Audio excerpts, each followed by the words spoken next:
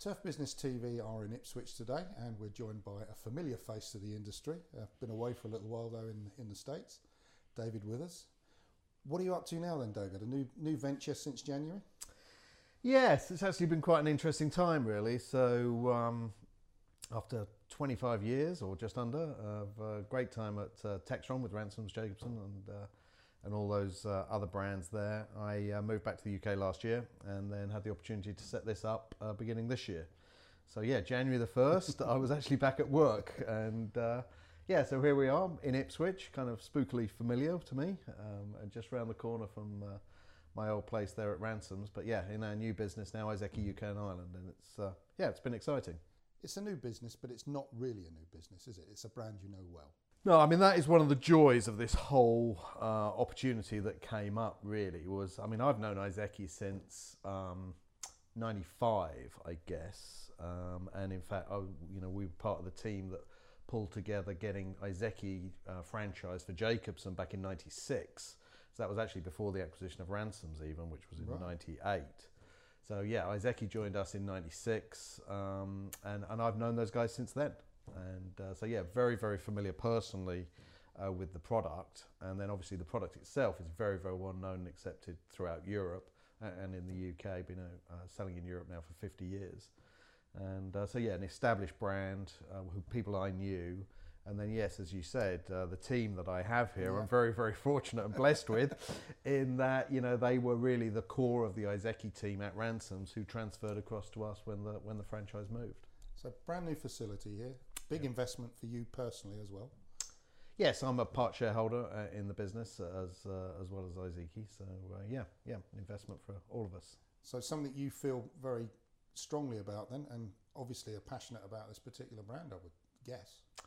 Yeah, well, it's interesting actually. I mean, Iseki, you know, it's probably not as well known a brand as a John Deere or Kubota or one of these other guys, but the quality of the product is just unbelievable. And so I've always had that great respect for the product and the people actually, and their processes and how they do their business. But the product itself is just so good, so reliable, and really with some good, unique selling features. I mean, without making this a sales thing or whatever, but there's two really key things. So with the actual mowing equipment, there is nothing that cuts and collects like an Iseki mower. You know, all mowers will cut and collect in the dry. Very few will cut and collect well in the wet, when it's wet and lush and you get the spring growth coming through. And the Iseki is just unbelievable at that. And so it's been one of the key selling points there, is that cut and collect. And then as you move up to the tractors themselves, it's that power to weight ratio.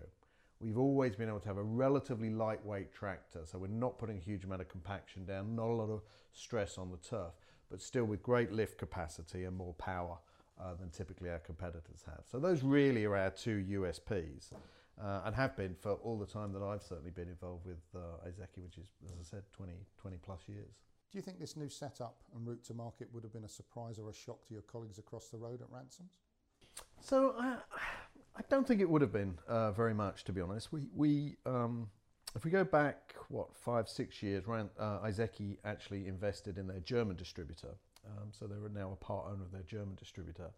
And then a few years ago, they actually bought outright their French distributor. Right.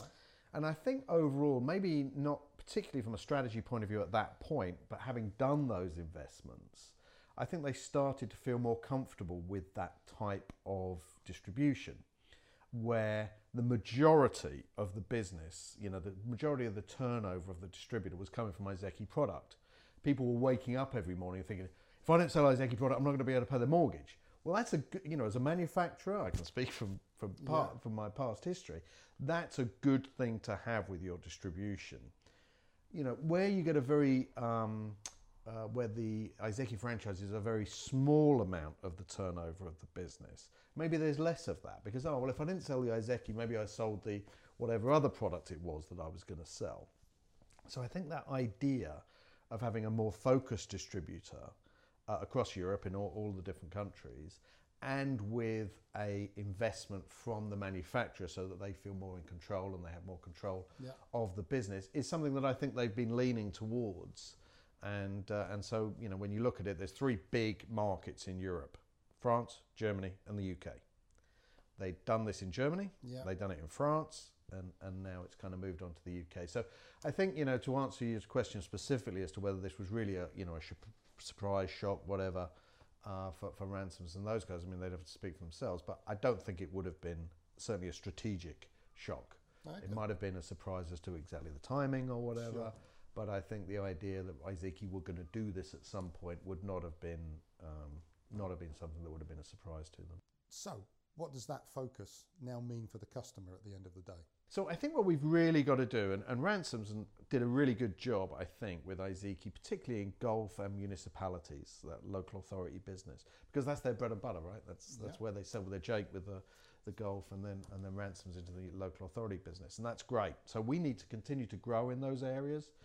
You know, make sure that we've got, you know, great products available, we've got a good route to market, and that we continue to support those areas. But there are other markets as well. So, for example, you know, agriculture, you know, the bottom end of the agricultural market, dairy, hobby farmers, the glass houses, horticulture, places like that where we should be selling more tractors with agricultural tyres. Yeah. You know, one of the things that was interesting as I spent some time with my colleagues who are other distributors around Europe is a lot of them are like 60-40 agricultural tyres to turf tyres. So they sell more actually with ag tyres than they do with turf tyres. Right. We would be totally the inverse of that. We would be probably 80-20 or even 90-10 turf to ag. And so, you know, there's clearly a market there that in the rest of Europe people are getting to, the Iseki distributors are getting to, for that market that demands ag tyres. Sure. Let's just characterise it that way.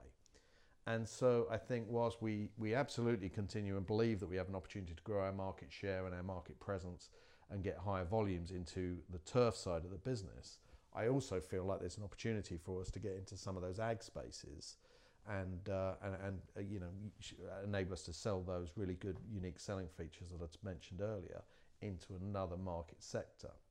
So that's how I see it. I think we're very much looking at segmenting the market out and say we need a marketing strategy for golf.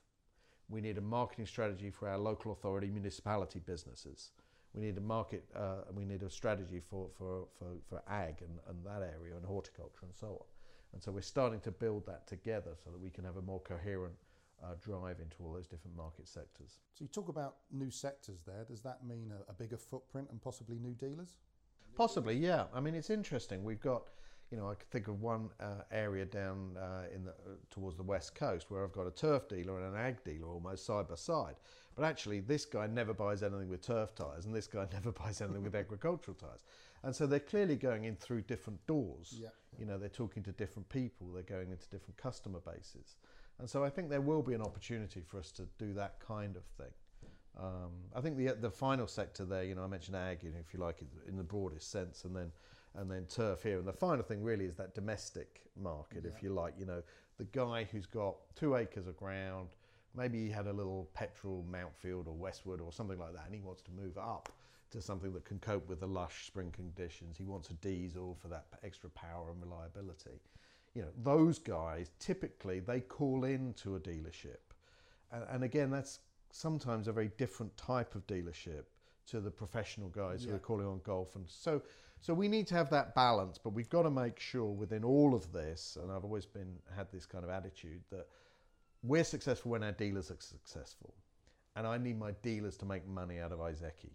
So they invest, so that when they wake up every morning, they're thinking about Iseki. You know, you're competing for space in these dealerships and you're competing for attention. And the way you typically get their attention is by being really good at parts, service and backup. Yep. Fine, need to do that.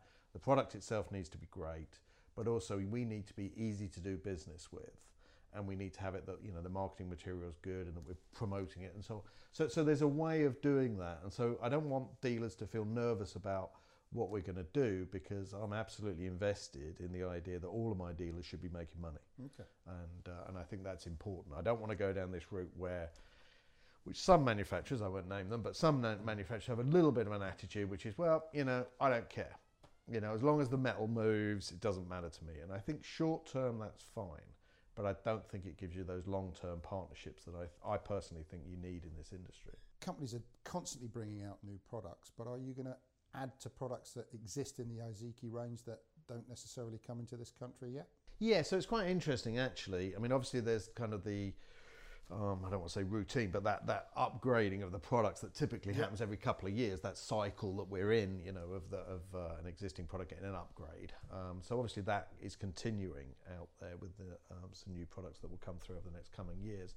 But the other thing that is an opportunity for us is there are some products that previous distributor didn't bring in, that we are looking at now. So these are existing Iseki products, but they simply haven't been offered to the UK market before.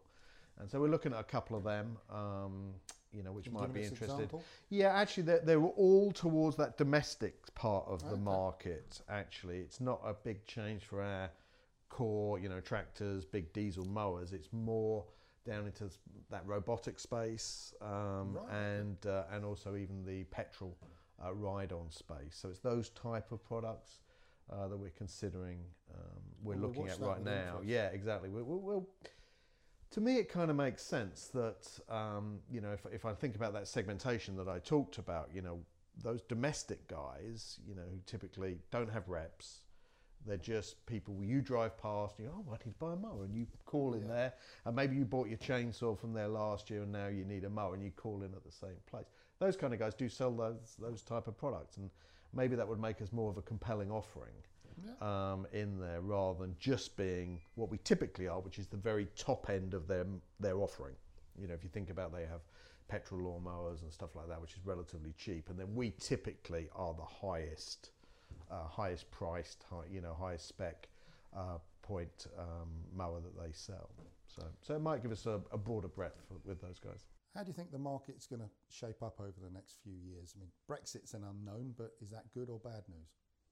I don't think the market is going to boom, but nor do I think it's going to bust. I think we will see, you know, a degree of stability in the marketplaces. You know, agriculture can be quite political, so you don't know quite what's going to happen when all that common agricultural policy stuff unwinds and things like that. To be honest, it's going to affect us a lot less than the big ag boys who are going to have that perhaps. So I think for us, particularly if we can maintain this blend of markets, it would be very unlikely that all markets at the same time, you know, had a disaster. I'm not saying it couldn't happen, but it would be unlikely, I think, that all of those would. Brexit, I think the main impact of Brexit for us will be what happens to sterling. You know, we're an importer at the end of the day. You know, sterling movement makes a difference to us. And then if we truly get frictionless trade, I mean, you know, as I mentioned before, Iseki have France and Germany. We do trade products and parts within the three of us quite freely. Sure. So, you know, I might look at a part that I need, customer needs it urgently, I've gone out of stock, oh, there's one in France. So rather than waiting for it to come from Japan, I could just pull it out of France. They do the same with us.